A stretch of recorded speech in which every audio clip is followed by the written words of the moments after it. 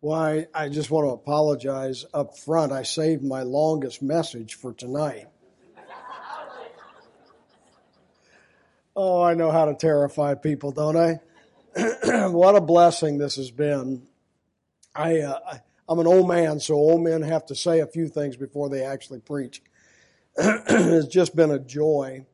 I met the Irvins and the Gilberts.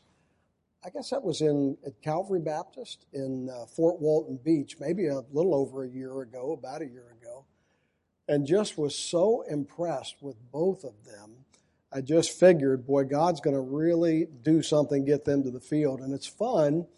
One of the blessings of longevity is you get to see people develop, and I thought both of them did a great job, but they were all fairly new, but they did a great job.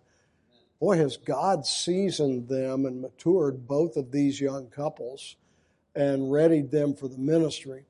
And then I didn't know Brother Scott Deku, but I know his father and have met his father a number of times. And it's been a joy to be able to be with him. I was with him at his home church in a men's meeting, and that was very enjoyable. I'm looking forward, if coronavirus allows us to, I don't anticipate it not, but we're going to Fiji in May, my wife and I, and speak there. And then it's been a pleasure to meet the Wrightsels who have decided to leave church tonight. Now, I guess they're teaching kids somewhere. I've got some things to say about them a little bit later. Pastor, just thank you for being a part of this. He has killed me. Now, let me tell you how he's killed me. I don't know that I've ever been in a more enjoyable conference. And then he says, you can't go tell anybody. How was the conference in Ocala?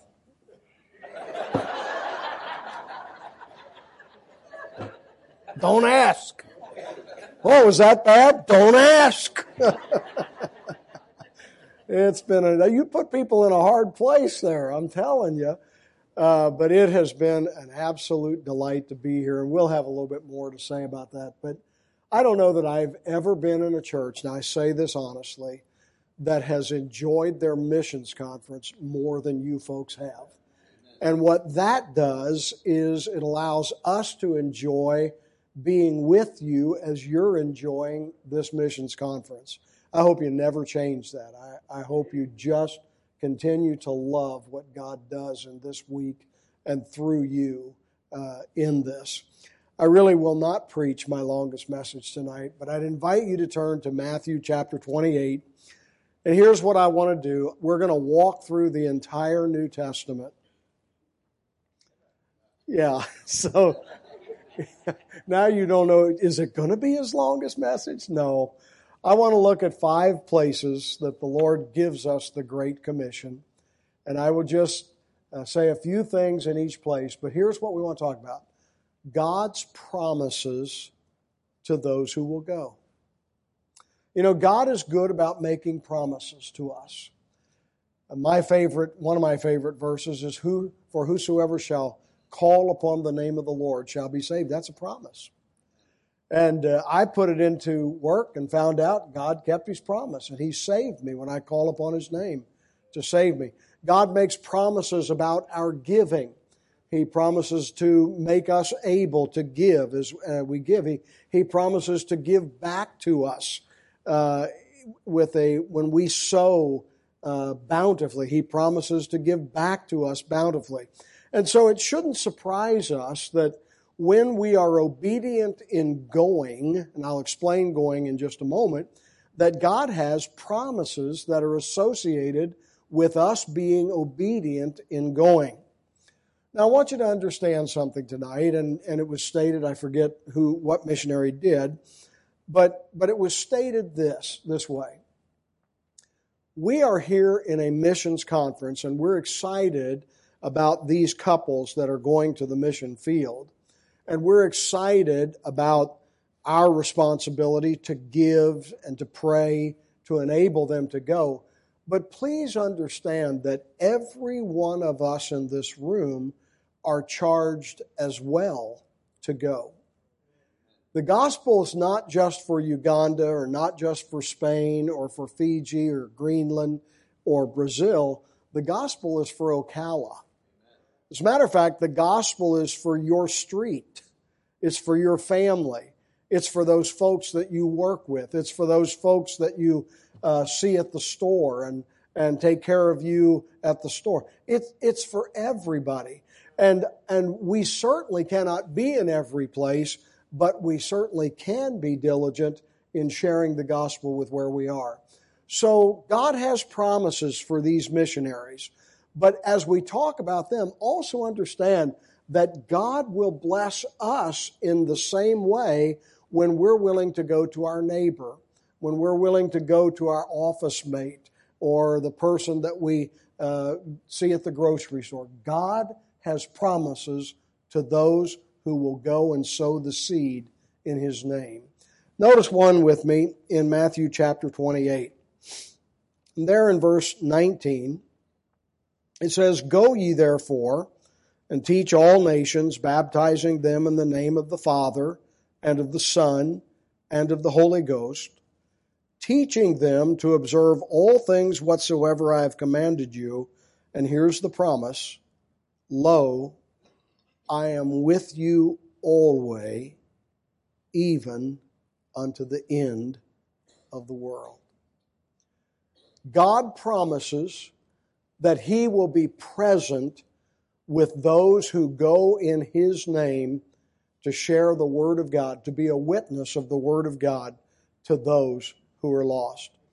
You say, well, preacher, what's the big deal about that? We all know God seals us, God's Holy Spirit is within us, that God is present with us. Well, let me take you back to some verses that we don't often include in our reading here. Go to verse 16. "Then the 11 disciples went away into Galilee, into a mountain where Jesus had appointed them. And when they saw Him, they worshipped Him, but some doubted."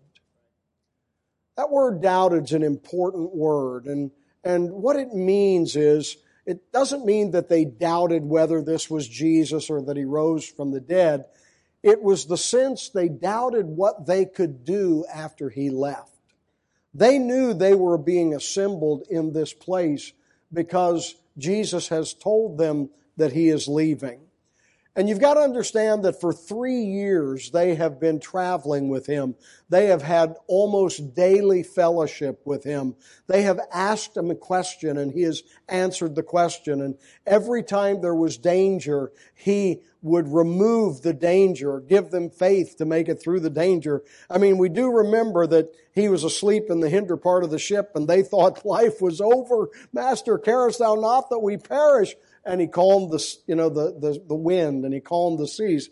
And so they have become very accustomed to Jesus being with them. And they want to minister, but they want to minister in His sight. They want to minister, but they want to minister as assistants to His presence with them. They want to be helpers of Jesus. And now Jesus is saying, "I'm leaving." And now they're going to be left to minister by themselves. Missionaries, you will never understand the depth of this promise until you are alone on a mission field somewhere. And that incredible force of loneliness lodges in your heart. And you just wonder if anybody knows you're there. If anybody even cares that you're there. That understands what you're trying to do and what you're trying to give your life to. And in those minutes, I want you to remember something. It will be so precious in that moment. It may be hard to picture right now, but it will be so precious when you feel like you are all alone, that the Lord Jesus will speak into your life and into your heart, that He is present with you, that you are never forgotten, that you're never forsaken, that at all times He is with you.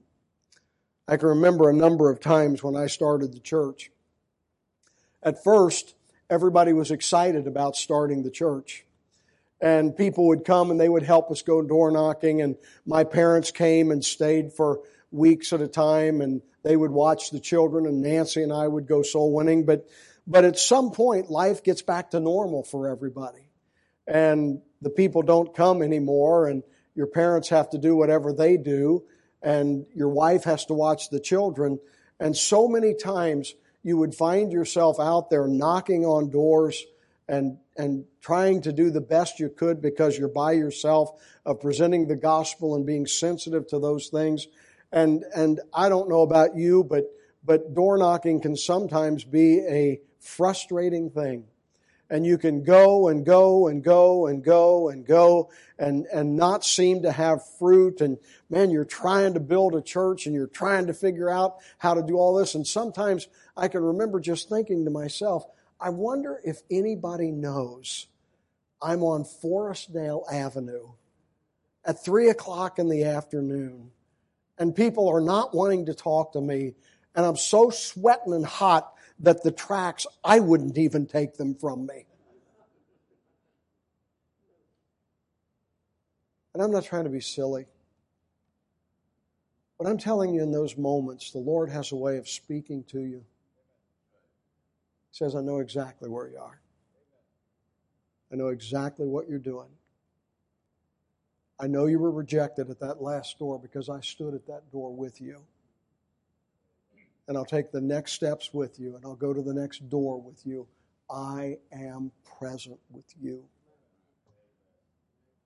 Hey, turn with me quickly over to Mark chapter 16. I hate that word quickly, don't you? That should not be in a preacher's vocabulary. Mark 16. But I do love this. Look at verse 15. And he said unto them, Go ye into all the world and preach the gospel to every creature. He that believeth and is baptized shall be saved, but he that believeth not shall be damned. And these signs shall follow them that believe. In my name shall they cast out devils.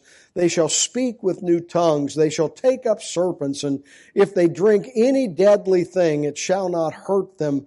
They shall lay hands on the sick, and they shall recover. Hey, that's part of the Great Commission. Now let me explain what I'm going to say.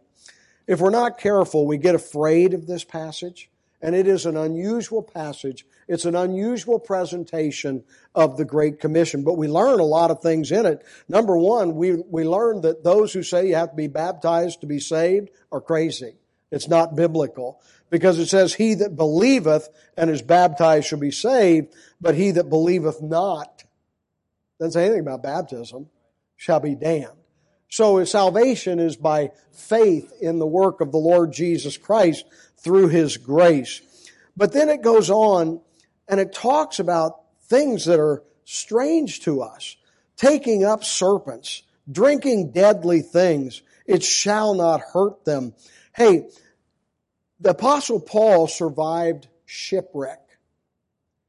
I can't think of much more terrifying than being out on that 16, 18-foot freighter, one mast, and you see the mast break, and you're in the deep part of the place praying, and you know that it's bad because water is washing in, and even the sailors are considering tossing you out, or they're lightening the load and all the things that have to go with it. That's bad. You get to land, and you want to get a little fire going so you can get some heat. And as you're putting a piece of wood on the fire, a snake comes out and bites you. I told the preacher, I spent about 4 hours yesterday. I walked over 5 miles yesterday. I don't know if you know it, but you live in a beautiful place. And if you've never gone to see the sinkhole or done the sinkhole trail over in Silver Springs and done the Little Creek Trail and all that, man, it's beautiful. And I walked and walked and walked until I started crying and I had to go home. No. And as I'm walking, this female ranger comes around the corner and she says, Hey, you want to see this? And I didn't know what she meant. And she pulls out a 5-foot snake that she's carrying around. And when I saw it, I said, No, I don't want to see it. I mean, if you think shipwreck is frightening, How about snake bite? And it's not a little corn snake like she had. It's a viper. And the people stand around and look at you because you're headed out, brother, and they want to watch you swell up and die. Drinking poison. And I could go on because those aren't the only things that Paul faced. How about being outside the city of Lystra and having stones rain down on your head, and they so damage you that they think you're dead and they leave you for dead and you get back up? You say, what's that all about? It's God's promise to those who will go, I will go with you and I will protect you. I don't know what these kids will face in Uganda. I've been there. I'm telling you, we slept in a bed with mosquito netting, and they sprayed the mosquito netting and said, don't get out until we get up. And when we got up, there were mosquitoes dead at the foot of our bed and around that netting. Honest to goodness, they were an inch deep. The day after we left that room, our missionary, Alan Hamilton, called me and says, well, you're not going to believe what happened. I said, I don't know. I've been in Africa. I'll believe about anything now. He said, we killed a black mamba in your bedroom. You say, preacher, you're talking people out of being called to the mission field right now. Really? Wouldn't you love to see how God does things like that? How God works that way? Wouldn't you love for that to be your life, that God is so intricately involved in that He moves the snake and kills the skeeters and takes care of you in the midst of malaria and disease? Hey, I'm not trying to be Pentecostal. I'm not trying to handle snakes. I'm not trying to drink poison. I'm not trying to be presumptuous on God. But I'm telling you, we are safer in a mud hut in a jungle in Africa eating monkey meat than we are if we're out of the will of God sitting in suburbia in America. Because Almighty God will protect the man and woman that He sends. I think of these, the Dekus, I don't know if you've noticed, they got a bunch of kids. Reitzels have a bunch of kids. Come on, you other two, come on. You think they have fears for their children? You think they have concerns about their children? You bet they do. They're just as human as you and I. And I want you to know, God Almighty knows exactly where you are. And God knows exactly what you need. And God will protect you. And God will provide for you because His promise was, I know how to take care of snakes. I know how to take care of poison. I know how to handle shipwreck. I know how to handle natives that are dangerous. God will protect. Notice number 3 with me, if you would. Turn over with me to Luke in chapter 24. I told you we were going to walk through the New Testament. Luke 24.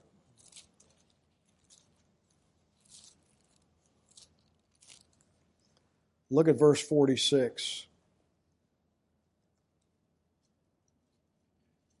Jesus speaking, said unto them, thus it is written, and thus it behooved Christ to suffer and to rise from the dead the third day, and that repentance and remission of sins should be preached in His name among all nations, beginning at Jerusalem. And ye are witnesses of these things. And behold, I send the promise of my Father upon you, but tarry ye in the city of Jerusalem until ye be endued with power from on high. Now stay with me on this. What God promises is the ability to do what He's called us to do. The ability to do what He's called us to do. Hey, I want you to tarry here in Jerusalem because I want you to preach the gospel to a whole world. I want you to fulfill this commission. How can we do this? I'm going to send the gift of the Holy Spirit, and in the Holy Spirit, you are going to be enabled what you could not do without my help and without the gift that it'll bring. Here in a few weeks, the Irvins, in a few weeks, the Gilberts, the Reitzels, in a few months, they're going to have to go learn a new language. Oh, Lord, help me. Can you imagine going back to school? Can you imagine being immersed in a new language? And I don't know about you, but I hated English. I hated school. I'm dumber than a rock. And now, God, you have called me to go someplace where I need to learn a new language. And what God says, I've got it taken care of. I'm giving you the Holy Spirit, and the Holy Spirit has the appropriate gift, the appropriate ability that you will be able to do what I've called you to do. And where it causes me to quake in fear to think about learning the Danish language and the Greenlandic language and whatever language they speak in Uganda, and I don't think I could even do well with Spanish, and I don't know what they speak in Daku land. I think that's Fiji. Well, it is about Daku land, isn't it? I couldn't do that. I can't do that. I can't do that. Hush up. You've got the Holy Spirit of God. And God's gifting will enable you to do that. How many went to BBC here? Baptist Bible. There's a bunch of us. A bunch of really good saved people in this room. Anybody remember Dr. Ron Walker?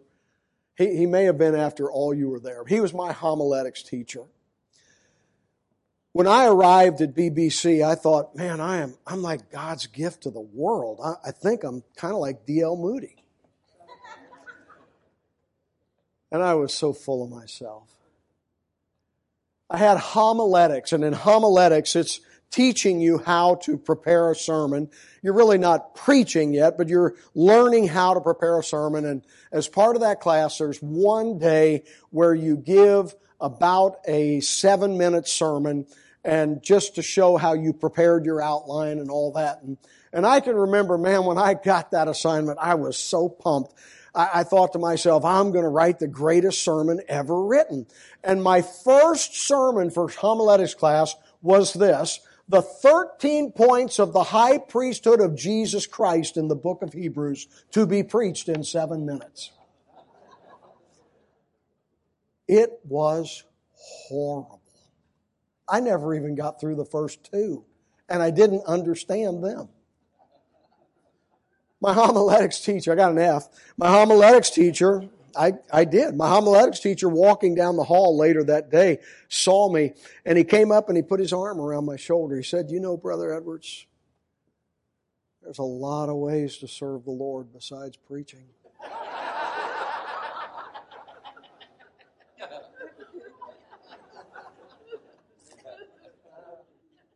And it broke me. I mean, it really broke me. I thought, what am I doing here? I came out here in the power of my own flesh. I came out here thinking I had something to offer God. What am I doing here? I moved my family. We don't have a job. What am I doing here? And I want to tell you, through the next several weeks, as a very broken man, God revealed to me that it never was about what I brought to it. It was about what He gifted me to do.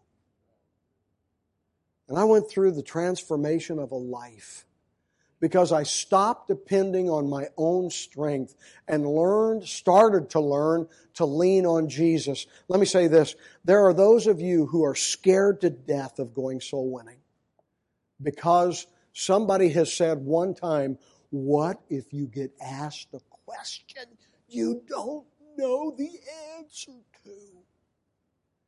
As if none of us can say, I don't know, let me find out, I'll get back to you, and it gives you a second time to go back to the house. It's the greatest thing that could happen. But beyond that, God will gift you. God will enable you. God will give you discernment. He will give you tact because you are going where He's asked you to go. And God says, I will give you the appropriate gift that you need for where I call you to go. Here's number 4. Go with me to John chapter 20. John chapter 20. Look at verse 19.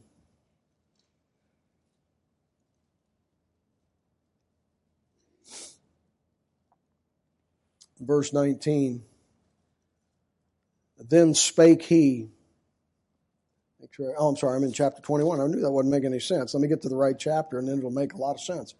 Then the same day at evening, being the first day of the week, when the doors were shut, where the disciples were assembled for fear of the Jews, came Jesus and stood in the midst and saith unto them, Peace be unto you.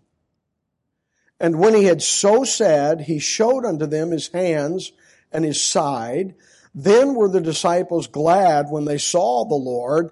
Then said Jesus to them again, Peace be unto you, even as my Father hath sent me, even so send I you. You know what His promise is? His promise is peace. He will put peace in the heart of those who will go for Him. Adoniram Judson buried children and wives on the mission field. And yet he spoke of a peace that passeth understanding. Do you know when you have a peace that passes understanding? When you're in a situation where only God could give you peace. I'm not saying that those never occur on the mission field, but what I am saying is God will minister to your heart when it is so hard and so difficult, and you will have a grace on your life and a peace in your heart. And the truth is that trial will draw you closer to the Lord than you can possibly imagine. I spoke for a moment about loneliness. These folks will face so many things that they can't even comprehend at this point. They'll pour their hearts into a work and then find out that their visa is threatened. They'll pour themselves into a work and then find out that some cult has started a service over here, and those that they've worked on for so many years and poured their life into is gone in a day. They'll be over there and they'll be barely making it financially, and a church that has decided that they want to be progressive and do this during their services will drop them because, after all, they're with BIMI or they're with this group and they've got these standards and these states, and they will see their meager income decrease, and they will be in that place and where we would want to panic. God will speak peace and say, I already know it happened. I already know the answer to it. I already know the solution. I know where we're going. What an adventure when God is your help. Amen. God says when that stuff happens, I'll speak peace to you. One more. Acts chapter 1, verse 8. A fifth time we see the commission. But ye shall receive power after that the Holy Ghost is come upon you, and ye shall be witnesses unto me both in Jerusalem and in all Judea and in Samaria and unto the uttermost part of the earth. I love that word power. And I want you to know we read power before and we understood it as ability, the gifting that the Holy Spirit would bring. But understand this, in Acts chapter 1 and verse 8, we're talking about influence. We're not talking about being a master of anything, being the boss of something. What God is saying, you shall receive that which will give you influence. Hey, when Mike Edwards shows up at a door There's nothing influential in my person. But when the Holy Spirit in Mike Edwards shows up at a door, the Holy Spirit can impact, the Holy Spirit can influence where I never could. And when these young people, when these families, Brother Lance, I'm going to stop referring to them all as young people. But with his young wife, when Brother Lance goes there, you say, he's not from that culture. They don't understand this. They don't understand that. But God does. And God will give them influence with those people. And through the Spirit of God, they will speak and people will listen. God didn't know who Lydia was when He showed up in Philippi. God didn't know how you reach a European culture. He's from Antioch. They didn't know how to go to Samaria. They didn't know how to go to Asia Minor. They just went in obedience to the Lord, and the Lord, through the influence of His Word and the power of His Spirit, gave them influence, and churches were planted, people were saved, lives were changed. And you know what?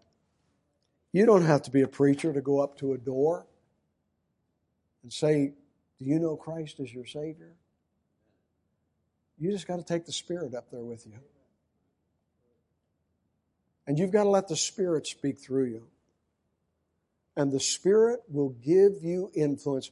You may be the smallest woman in this crowd. And in the Holy Spirit, you have influence. You may not be the best speaker in this crowd. You may not even like to talk. But I'm telling you, when we will go in the name of the Lord, God will put influence in our words. God has promises for those who will go. Get in on what God is doing. God will go with them. God will protect them. God will give them the ability that they need. God will give them peace in those most difficult moments. And God will give them influence with the people that He sends them to. Pray those things for these people. And let's make this commitment in our own lives. We will go in our Jerusalem and our Judea as we send them to the uttermost parts. Would you pray with me?